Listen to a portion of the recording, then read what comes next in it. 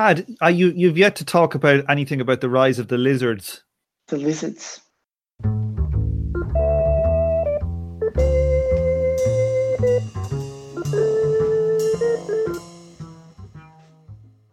Hello, and welcome to the 93rd episode of From Alpha to Omega. Today is the 31st of January 2019, and I'm your host, Tom O'Brien. Today we have part 1 of our interview with Dr. Tad Tietze. Tad is currently writing a book on anti-politics for Verso Books. We try to get a handle on what exactly is meant by anti-politics and how we can use this to understand our current seesaw political scene. You can find Tad's writing on his blog leftflank.org, and you can also follow him on Twitter at Dr_Tad. If you'd like to help out with the show, you can sign up as a patron over on Patreon. You can join for $5 a month, which works out at about $1 an episode. And when I reach 50 patrons, I'm going to do an extra Patreon-only podcast every month, and fortnightly if I reach 100. I am planning on releasing those episodes to the general public after an extended period, so everything will be available for free in the end.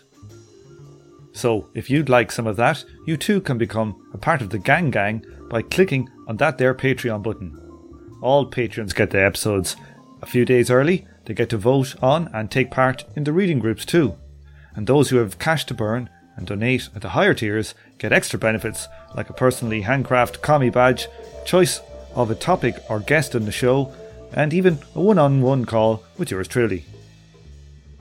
If you'd like to comment on this show, please do so on the YouTube channel.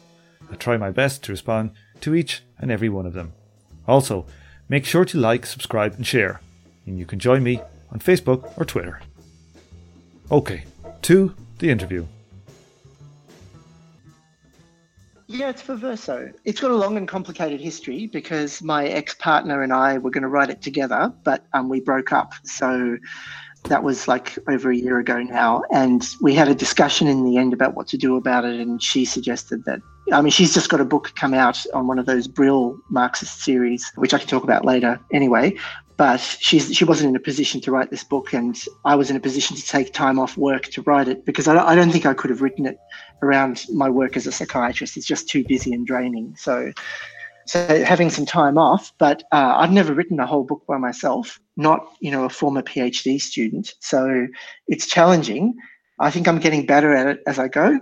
So this latest, I'm writing the Trump chapter currently, and I feel like it's going really, really well. So I'm probably not going as quickly as I'd like to, but that's partly because I've been waylaid and distracted by things moving around between countries and so on unexpectedly. So how many pages then? How big is it going to be?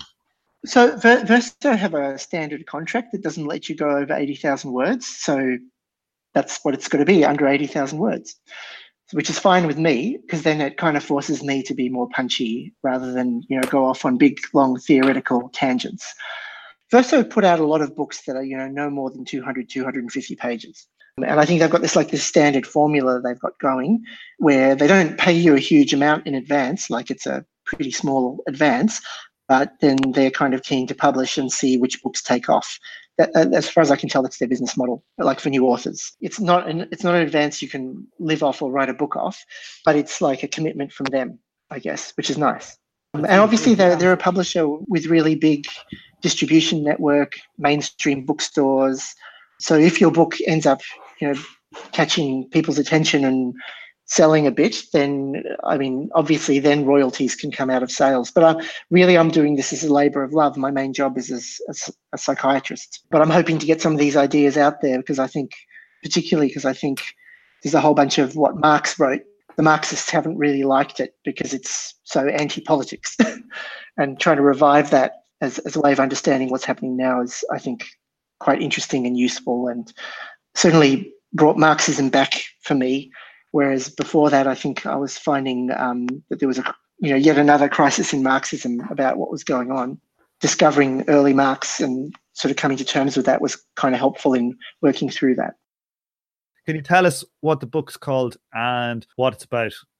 Yeah, sure. The book is called The Great Derangement. It's for Verso Publishing. And the book is really about two things that I think are really important and intertwined. One is the rise of anti-political sentiment and feeling amongst the publics of most sort of advanced capitalist countries. And the second thing is increasing level of crisis, volatility, and breakdown of the established political order that dominated the 20th century in those countries, and particularly the post-World War II period. So those two things are, it's called the Great Derangement, partly because people talk about Trump derangement syndrome, that people are kind of losing their minds over politics currently in the United States. And it's called the Great Derangement because I think politics itself has become deranged. It's not just that people are more against it, the public is more against politics and more hostile to politics, but politics itself seems to be more deranged, more crisis prone, and so on. Can you describe what you mean by this term, anti-politics, for those that haven't come across it before?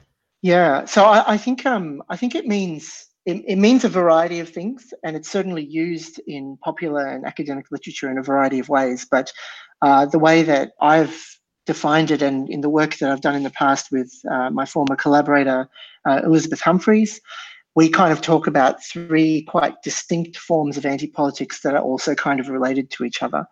The first kind of anti-politics is the most obvious kind, which is a rise in popular dissatisfaction with, detachment from, and hostility towards politics in all its forms, not just official governmental politics and parliamentary politics, but a kind of a distancing of the public and people in society from all kinds of political activity, cynicism towards it, and so on.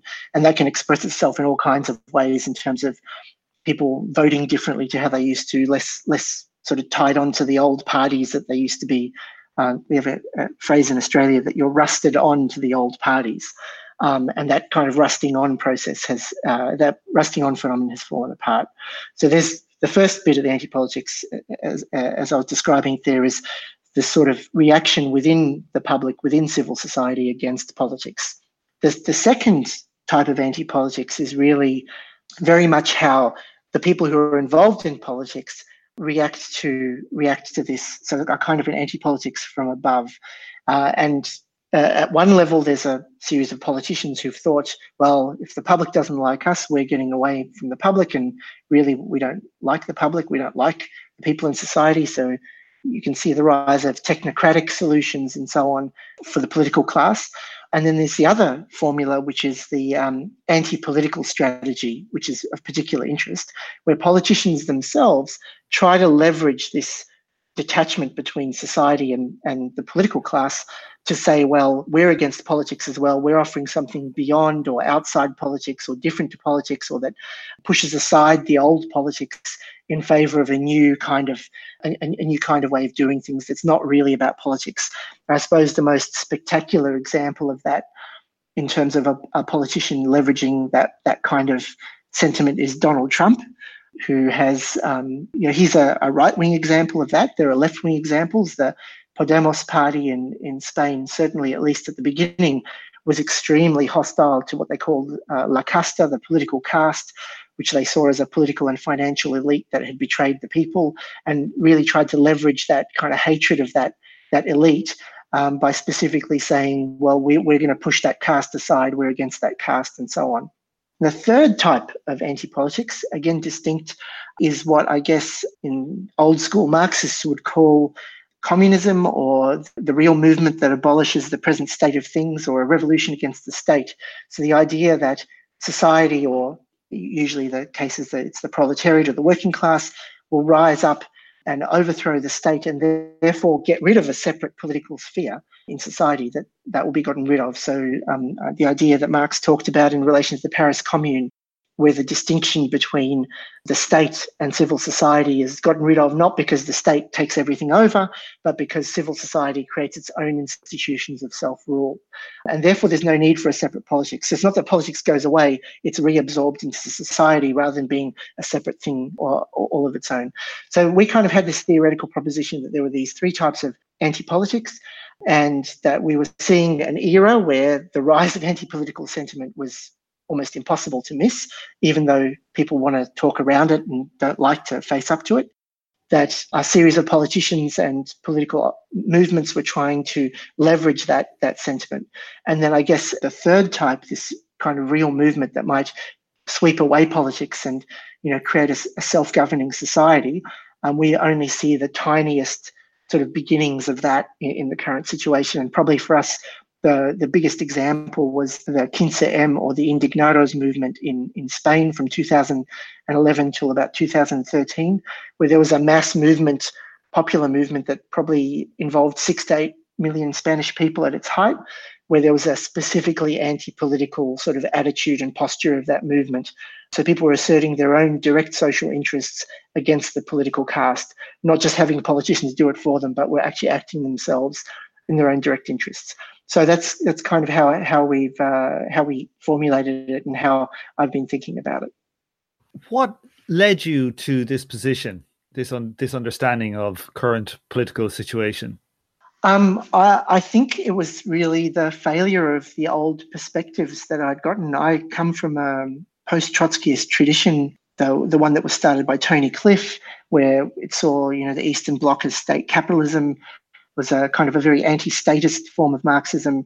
But its perspectives, particularly when I was an active Marxist in the 1990s and early 2000s, was that there was an increasing polarization in society between right and left, and that this was opening up the possibility of mass struggles and mass social movements from below because of this political polarization. There was the possibility of a revival of the left and so on. And I guess over time, it became harder and harder for me to sustain that idea.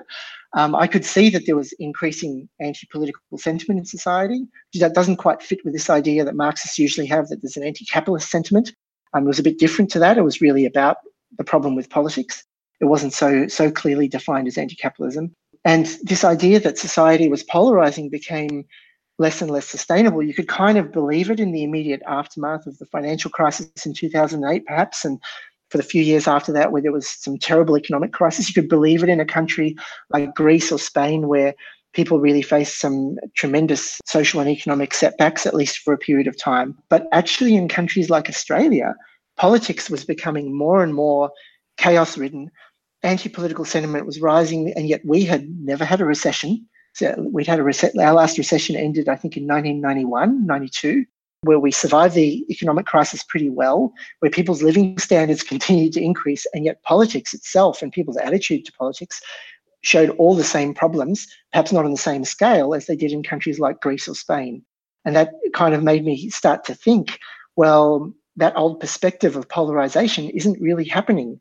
And in fact, then when I started to look at people's the attitudes of people in society, their political positioning, their ideological positioning, there was actually not much evidence that there was a radicalization or a polarization to the extremes going on in any major advanced industrial country. Even though the narrative increasingly was not just amongst the Marxists, but amongst mainstream political commentary, that there was this polarization of society going on, this kind of flight to the extremes, but it actually wasn't really sustainable once you looked at society. If you looked at the political class, well, in countries like the United States, it's clear there is an extreme polarization compared with 50 years ago of politicians, but that polarization does not occur in society. There's still a pretty bell-shaped curve of public opinion on a whole range of social issues. If anything, there's been a slight sort of movement towards social liberalism in the United States, but around a bunch of issues, but no sense of a polarization to the extremes. But it's not how you hear it talked about. So the perspective failed, and anti-politics seemed to fit better. And I guess I was influenced particularly by a blog in Australia called The Piping Shrike, which is a blog that has looked at Australian politics from this anti-political perspective. And it made a lot more sense and fit with what was going on, and it had way more predictive power than the old kind of Marxist perspective. And so that was in the end, it was quite shocking to me that you could actually make predictions about what was going to happen next. Whereas in the past, I think we Marxists made these predictions, they didn't come true, but we'd make them again. There's the joke about that Marxists have predicted 25 of the last one economic crises. So you return to reading some of the young Marx.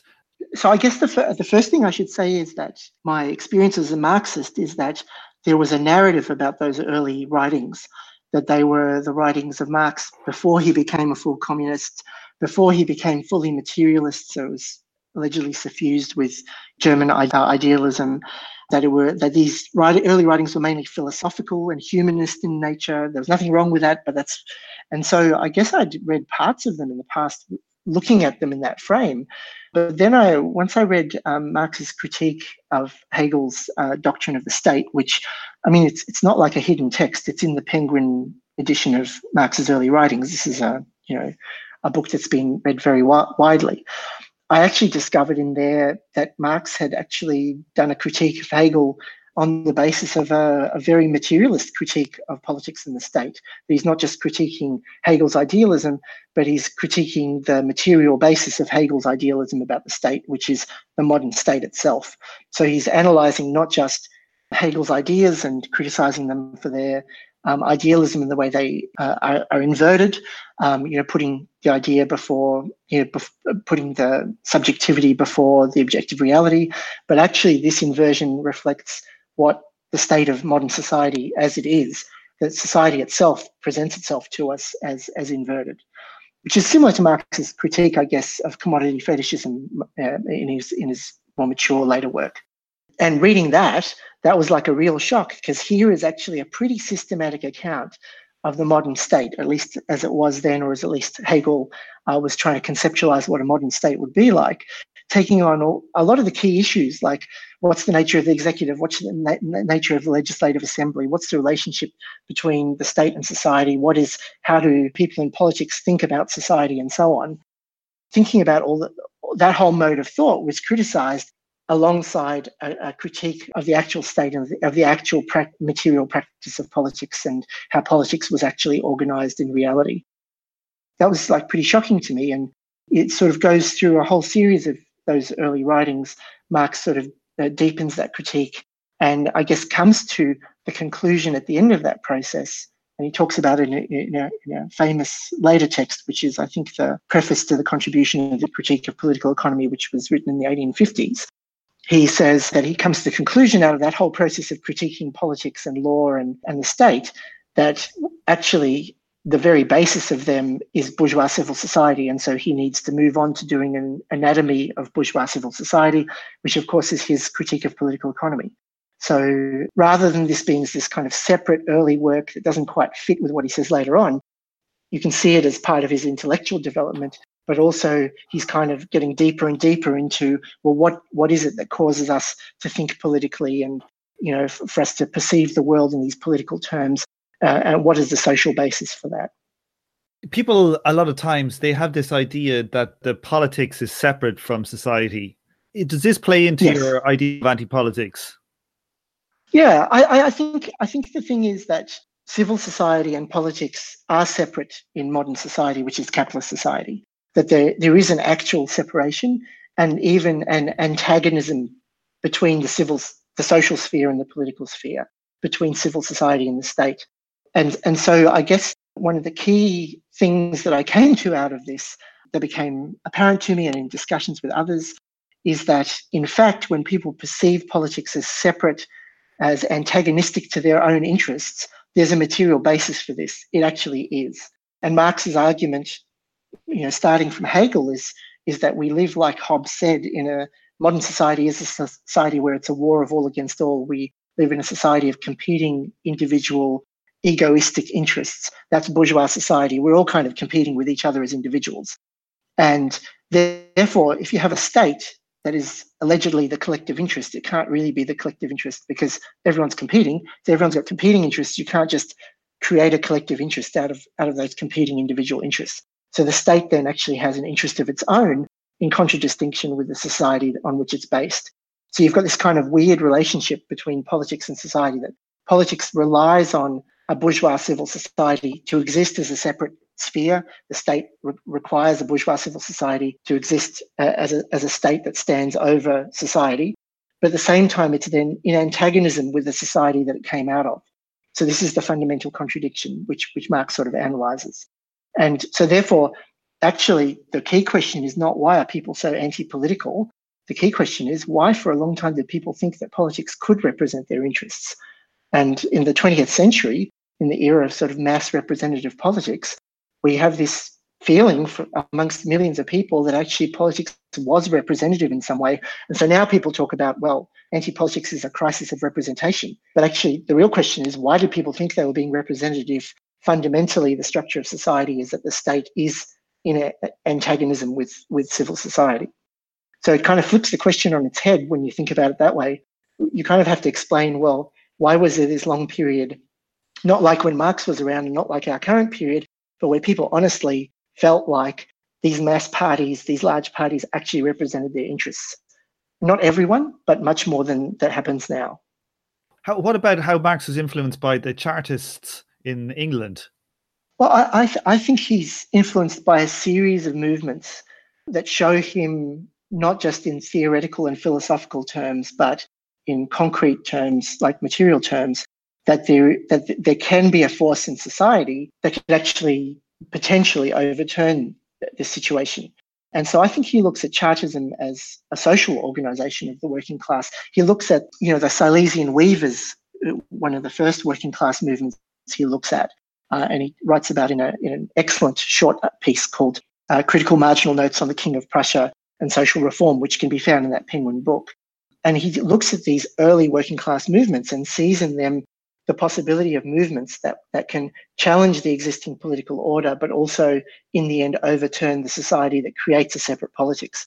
And he has a good discussion of that in that King of the Silesian Weavers article about how you can have a political revolution, but actually a political revolution doesn't resolve the underlying social contradictions that lead to politics being separate to people's social being. So I think he was always really positive about social movements, even ones that sought representation, as long as they were real social movements, not just people forming a political party with no real social base. And I think that's consistent throughout his life. Like, I don't think there's a phase where he lets go of the social element of politics. He's always interested in how the working class can be political, not just to be involved in politics and be part of that whole game, but how it can assert its direct social interests. And then the commune helps him rediscover, or discover a potential social organization, form of social organization that can actually play that kind of role where people are directly self-governing society in a collective way. I think all those movements influence him. I don't think he lets go of the idea that political intervention has to have a social base. I mean, I know he criticizes the anarchists for being anti-politics in a different way, of being abstentionist from politics, but that's fair enough. He never says, don't get involved in politics. He says, but what is it you're trying to do? You're trying to assert social interests. And I don't think he ever lets go of the idea that politics and the state are in the end need to be gotten rid of. So he would look at, say, something like the 1945 Labour government as having a social base, but in essence, it wasn't a social revolution. It was kind of, maybe you could be pejorative and call it a political revolution, and that its own, in the fact that it didn't have a social revolution at its, as well as a kind of a political type of revolution, that it was doomed for kind of disintegration. My term political revolution obviously is a bit strong, but getting towards that idea of social democracy as a social base was destined for kind of political failure in the end. So I think when you look at, like, you're talking about the Attlee government, the post-war Attlee government, I presume, like with the introduction of the NHS and so on, I think that's probably more a reflection of once the Labor Party has become relatively well integrated into the state. It does have a social base, but it's probably not the same kind of restive social base that you would have seen in, the period between 1910 and, the Great Depression, where Labor was less well integrated into the state and it was a much more fractious relationship. So I think in that sense, the social bases become kind of ossified during the 20th century, that the political parties were based on class power in a very indirect way. Like the Labor Party in Australia and in Britain is labourist. It's not even social democratic. It's a party based on the trade union bureaucracy.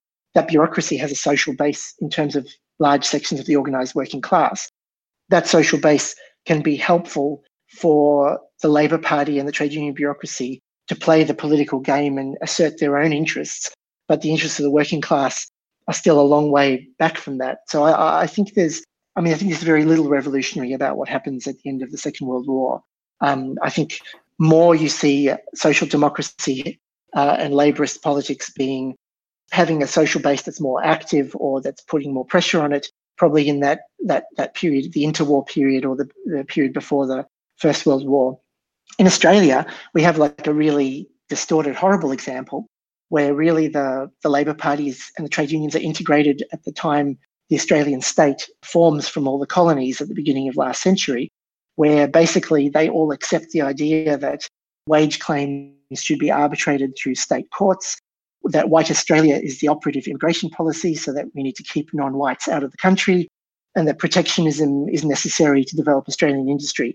So like in Australia, there is a social base for labourism. It is an organised working class, but it's a tremendously conservative social base, and at its highest echelons gets rapidly integrated into the state. And so you see Labor governments really not challenging the order in Australia very much at all, even from the early part of the 20th century. So I think each country has a different story. There is an important social force there, which is the organised working class. And if you look at political science work around Western Europe, historical political science work, pretty much everyone's agreed that in the period from the end of the 19th century into the early 20th century, politics is dramatically reorganised into politics on the basis that there is an organised working class in society, and there is some kind of political expression of that through social democracy or labourism or other parties like that. And politics all of politics has to reorganise itself to take account of the power of the organised working class, even if at the level of the political system it's much more distorted than what you get in terms of shop floor organisation in a factory or whatever. Obviously, political revolution was a tad too strong. But yeah. Before we started, we were chatting and you said you're just in the middle of writing your new book, a chapter on Donald Trump. Let's talk about Trump as a anti-political character. How do you see him? Do you think this is 1928 Hitler? I absolutely don't see him as... Well, I mean, Hitler in 1928 had a much lower share of the vote than Donald Trump. I think that the question about social bases is really important, apart from the fact politically Trump is so non-ideological compared with Hitler, who really had a very worked out, complex blood and soil ideology that grew out of the real crisis in German society with defeat in the First World War, the fact that defeat happened because of mutiny and revolution, the fact that there was therefore this betrayal of the nation state, the fact that mass democracy came to Germany in the wake of that a whole series of reactionary and right-wing people, some based in rural areas, some based in the military, some based in police forces, some based in the cities. This was like mass movements of people who were involved in regular discussion and activity on the right in Germany. And in a sense, what Hitler does is over a period of time, he reorganizes that around a fascist model and uses that as a kind of battering ram to be able to get admitted into running the state. So it's really quite a different picture to now, because that was a period where mass politics was a real thing. The Social Democratic and Communist parties in Germany had mass membership, based in industrial workplaces where workers were active and militant and well organized. So when Trotsky writes about all that stuff I think Trotsky's writing on the rise of fascism in Germany is really, really important to understanding the difference between then and now. He's talking about mass social forces and their political expressions and the clashes that they're having. And that's why Trotsky keeps talking about the possibility for, if the bases of the Social Democratic and Communist parties could unite, in working class action, not just political action, but working class organization against the fascists could be wiped out pretty quickly. But instead what you have is these political divisions lead to the mass working class actually being disorganized and set against itself and divided. Today you have Donald Trump, after a long period with the decline of social bases of all kinds of political parties, including the Republicans and the Democrats in the United States, where the Republican leadership had such a weak hold over their own social base, so little influence over their own social base, that a guy who had, for a long time been a registered Democrat, seen as a pretty centrist liberal from New York, who was seen as a brash outsider to politics, could come and basically organize a hostile takeover of the Republican Party. This is actually a sign of both how weak the Republican Party is, but also that Trump didn't need to have much of a social base to do this. People like to talk about his rallies, but having a bunch of political rallies is like really nothing compared with organizing, fascist street thugs to smash up trade unions and Jewish communities and so on. It's nothing compared with what went on in the interwar period. Now, what we have now is actually Trump is able to leverage the detachment from politics, the lack of involvement in politics, and beat an entire historic party of American capitalist society with actually very few social forces on the ground. And since then, he's really run things out of the state, apart from these rallies, which, I mean, these rallies are hardly threatening. And he's done it without all these predictions that there were going to be like thugs all over America, mass, fascism was going to arise. I mean, Charlottesville, what did they manage? 500 people at the peak in a national fascist mobilization. And probably most of them weren't fascists during that main protest. The main fascist protest was probably a lot smaller than that. So we're talking about tiny social forces for political parties right now. Even the major parties really completely weakened and hollowed out compared with 30, 40, 50 years ago. So I think we're looking at, you look at the evangelical right, the Christian right in the United States. During the Reagan era, they were a powerful and significant force that could organize millions of voters, and active supporters of the Republican Party for Reagan. Now they're willing to accept someone who's a philanderer and talks about grabbing women by their pussies, and his talk about God is, one wonders how serious he is about his Christianity, and yet they accept him because he gives them, drops them a few things like some conservative Supreme Court judges. So the difference is so stark. Before you even get down to Trump's own ideology, which I think has been completely misunderstood by political forces on the right and the left. Compare then the rise of Trump, say, with someone like Jeremy Corbyn. Do you see structural differences between those two characters? Yeah, I think both are products of a period where the old systems of political parties and their internal structures and their social bases has broken down. Both of them are products of that same kind of process. But I think Corbyn represents a different kind of sort of response to that, whereas Trump comes from the outside of politics essentially and does a hostile takeover of a party. And, in some ways, the Republican Party has knelt down before him in a very short period of time. With Corbyn, and he appeals specifically to anti-political sentiments, like people watch Trump's speeches all the way through. His attacks on the political class were relentless and consistent, even though that's not the main thing that was reported. Usually what was reported was his outrageous, statements around borders or Muslims or terrorism or whatever. But then you look at Corbyn, it's a different kind of phenomenon. It's and there's a very good book, I think, called The Candidate that came out a year or two ago, written by a young British left-wing academic whose name I've just forgotten. And in it, he shows how Corbynism is the product of actually the internal party activists and the close supporters of the Labour Party became disheartened, not just with the failure of Blairism in the Third Way, which was dead by then, but also the kind of mealy-mouthed leftism that Ed Miliband provided. And in a sense, they kind of revolted against these kinds of, new Blairites or new mealy-mouthed Ed Milibands that were up on offer. And here was someone who was at least had conviction and, had some belief. But at the same time, it's interesting, one of the key support bases for Corbyn once he was nominated, because of course he had almost no support within the parliamentary party, was actually trade union officials who were sick of restraining themselves after, the hostility of the Blair years, and then restraining their own demands under Miliband and still getting hostile blowback for getting more involved with Labour Party internal politics. They decided that, well, perhaps he could be a candidate who could give them a chance to throw around their weight much more. And so you get people like Len McCluskey from, I think, the Unite Union are key people in pushing the Corbyn campaign. And that shows you the weakness of the Labour Party structures that weakened and hollowed out trade unions with not much of a base. Their bureaucrats can still play a political role inside the party. But also, clearly, Corbyn, enthused a whole bunch of people and also pulled in a whole bunch of people on the wider left, some of whom would have previously sworn that they would never join a horrible sellout reformist party like the Labour Party, but they were pulled into that Corbynist project.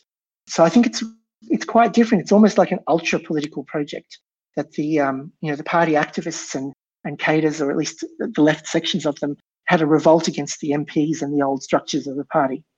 So it's a really different kind of way that political breakdown can express itself. It's different in each country. So in that sense, I think Corbyn says a lot of stuff that sounds a bit beyond old politics, but he's actually very political in the way he frames things. It's more a Bernie Sanders pitch than a Donald Trump pitch. Like, I'm just looking at the UK Labour Party here. Now, their membership as of 2018 is over 500,000, 540,000. Yes. So that would lead one to believe that there is a social base behind the rise of Corbyn. There's probably a lot more UK Labour Party membership than there is, Republican Party members. Yeah, it's hard to measure American Party membership because of the way they register to vote and so on. So it's kind of meaningless. I think the thing is that there needs to be a distinction between the membership of political parties and the social base of political parties. 500,000 sounds like a fair bit, though Blair got almost there at the peak of his popularity. But actually, the old social base of the Labour Party in Britain was a much larger trade union movement. And that movement was not only organised for political activity in relation to Parliament, it was actually organised on the basis of workplace organisation, where workers themselves, in their millions, were exerting some kind of social pressure on their employers. So the question of social base is not just how many members you have or how many votes you got. It's really much more about, is there an organised force in society that has some kind of weight in society that stands in some way behind those political forces? There has been no revival of the trade unions in Britain. People talk about Corbyn was going to build the social movements. It hasn't happened.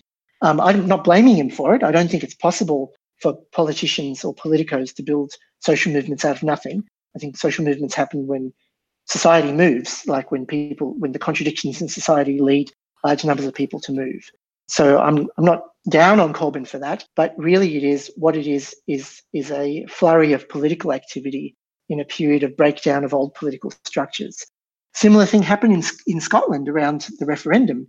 I mean, there was a big surge in Scottish National Party membership and so on. These things do not represent a sustained rebuilding of a social base like the trade unions used to represent, or like the mass organisations of, German social democracy or German Christian democracy used to represent. That the social weight is not there anymore. And that's important because when we look back at Trotsky and fascism, he talks about millions of organised workers. He's not talking about millions of passive members of the communist and social democratic parties. Absolutely. There's a total difference. What do you think about this statement then? The state of our politics now is probably similar to something like in the 1880s before the rise of really organised left parties. I think there's something to that. I think the very brittle relationship between civil society and the political sphere is similar to what it was like in that early period. I think the difference is that there's been this intervening history. So we have all these parties that once did have social bases, and that creates a complication because so now you've got these an insight that I think the Piping Shrike made to me, which I thought was I had a long think about it, and I think there's something to the Piping Shrike's argument that actually you have these old parties that still have a memory of having a social base, and you see it in Britain where the MPs say, "Hang on, I was elected by constituents, in a constituency, and you political activists who have no social base are telling me what to do. What the hell are you talking about?" So there's this kind of memory amongst parties of when they once did have more influence in society and more authority in society. And then you've got a bunch of new parties that spring up that basically don't even bother with having a social base. Like there are parties springing up everywhere. This era of anti-politics is also the era of parties springing up everywhere and sometimes getting big votes on the basis of very little social base or organisation at all. Certainly it's true in Australia. We've got a series of parties. They're small parties. They're going to get several percent of the vote, but they have done so on the basis of having none of the classic social base that I'm talking about the major parties having had in the past.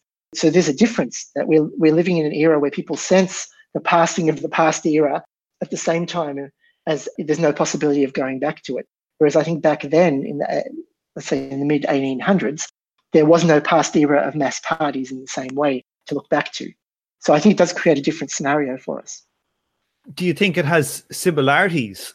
I think that particularly that antagonistic relationship between the people in civil society and the people who are supposed to be their political representatives, the sense that we are not actually being represented here, and the sense from the representatives that actually society itself is a burden, and why can't they just get on with being able to do politics? Like, why do we have to put up with these people in civil society, really?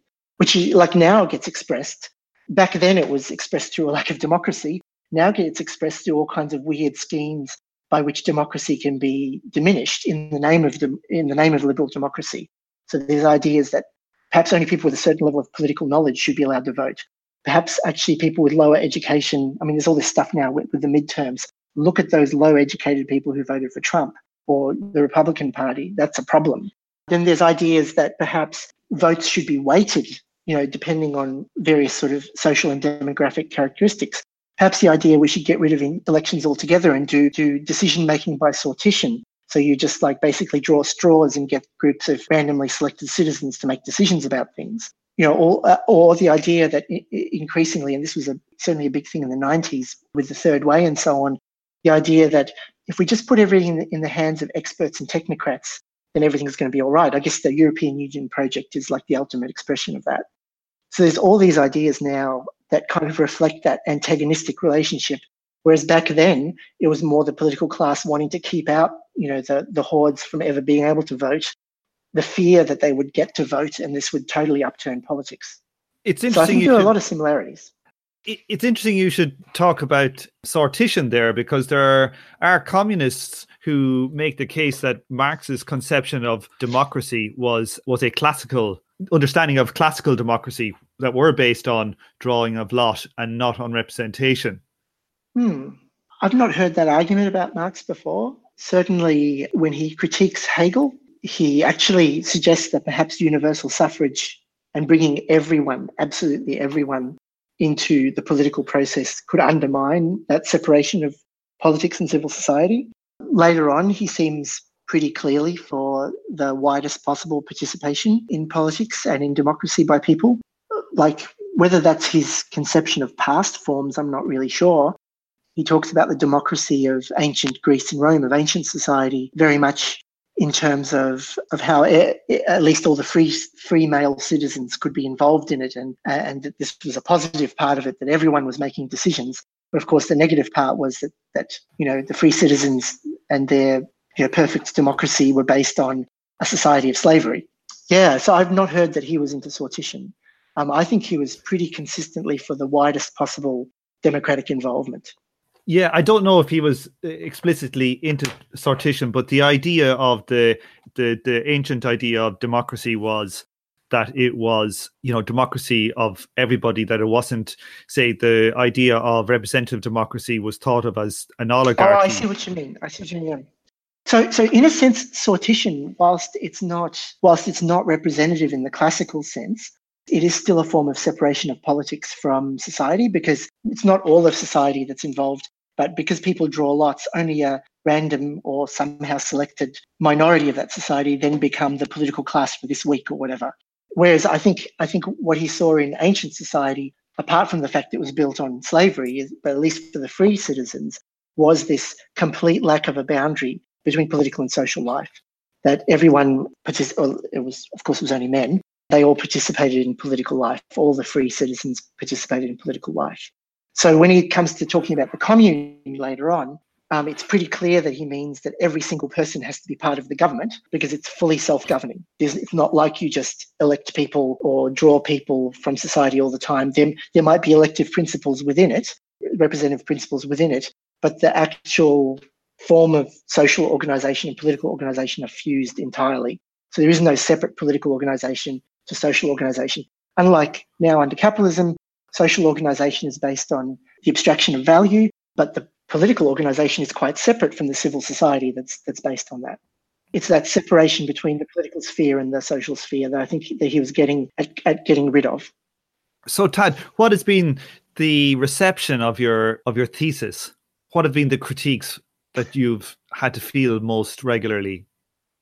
Look, the first one is just a blow off. Well, you're just an autonomist, aren't you? Which doesn't really make much sense. I mean, I think autonomism, even the Marxist variety, is really a political project that seeks to get around that, or says that it will get around the state rather than dealing with the question of the state. That's been sort of a common blow off.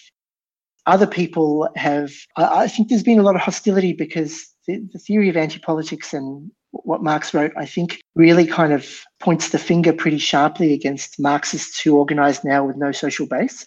And Marxists can't help but organise with no social base because there is no mass self-organised self-active working class to relate to.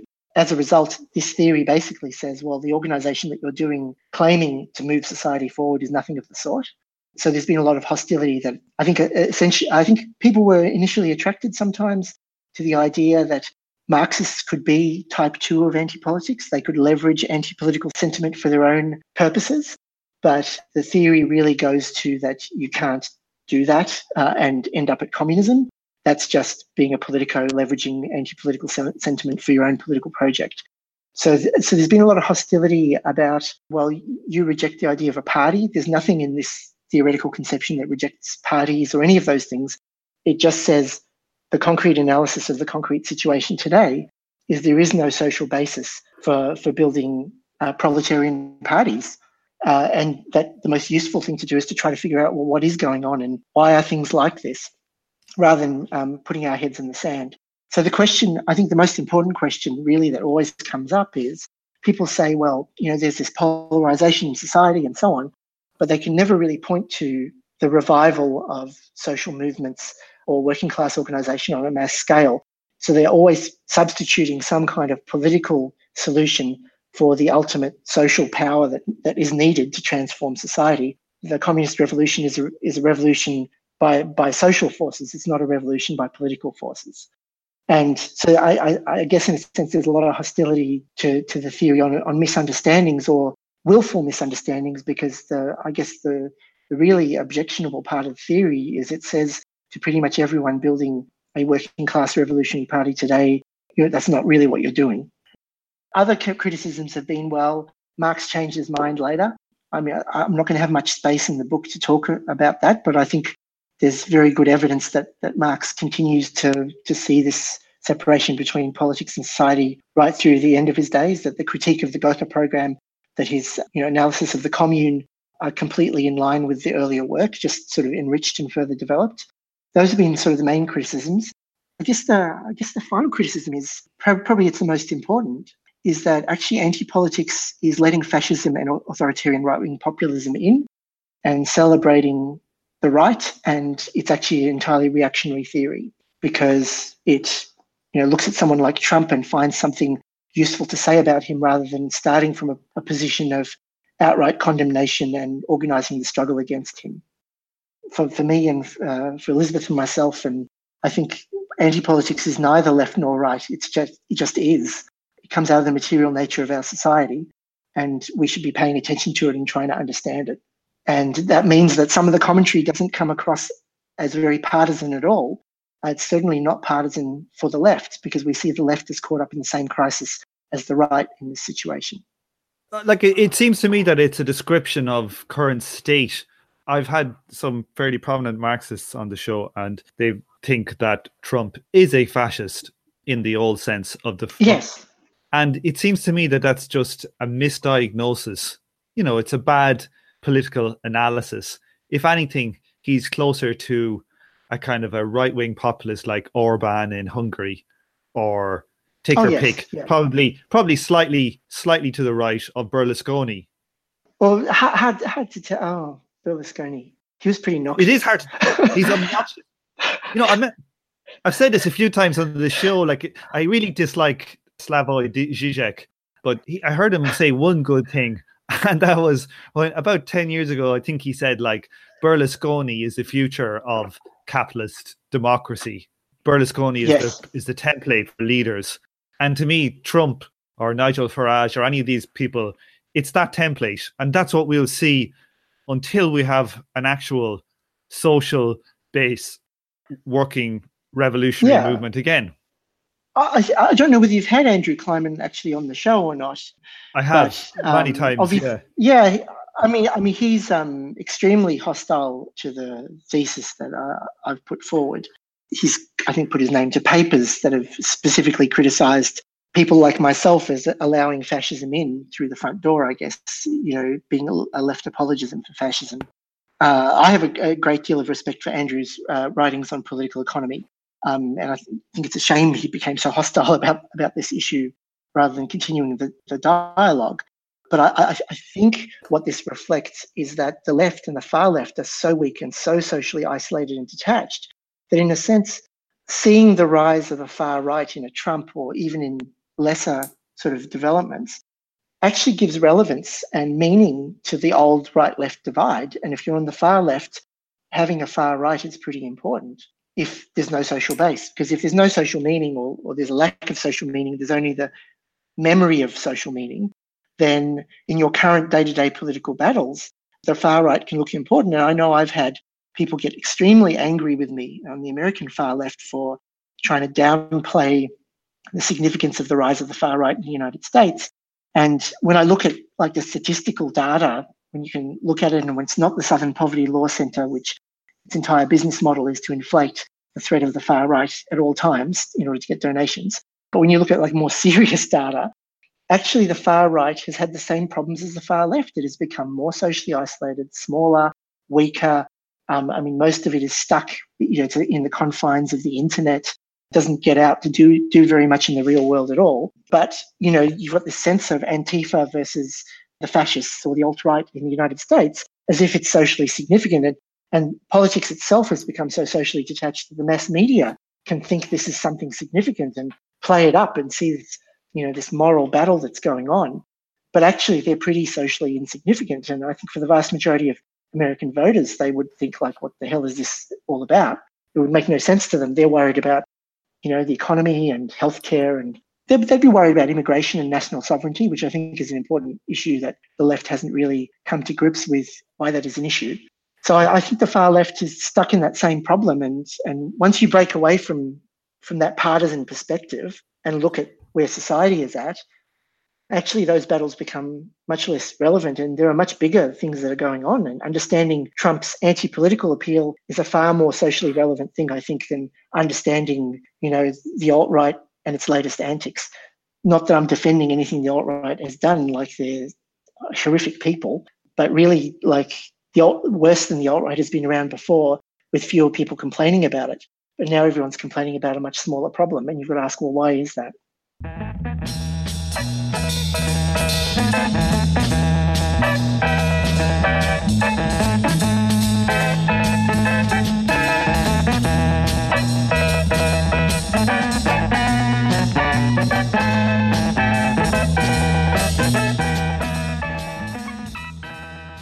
On this episode, you heard the theme tune, The Order of the Pharaonic Jesters, and you're now listening to The Night of the Purple Moon by Sun Ra and his orchestra.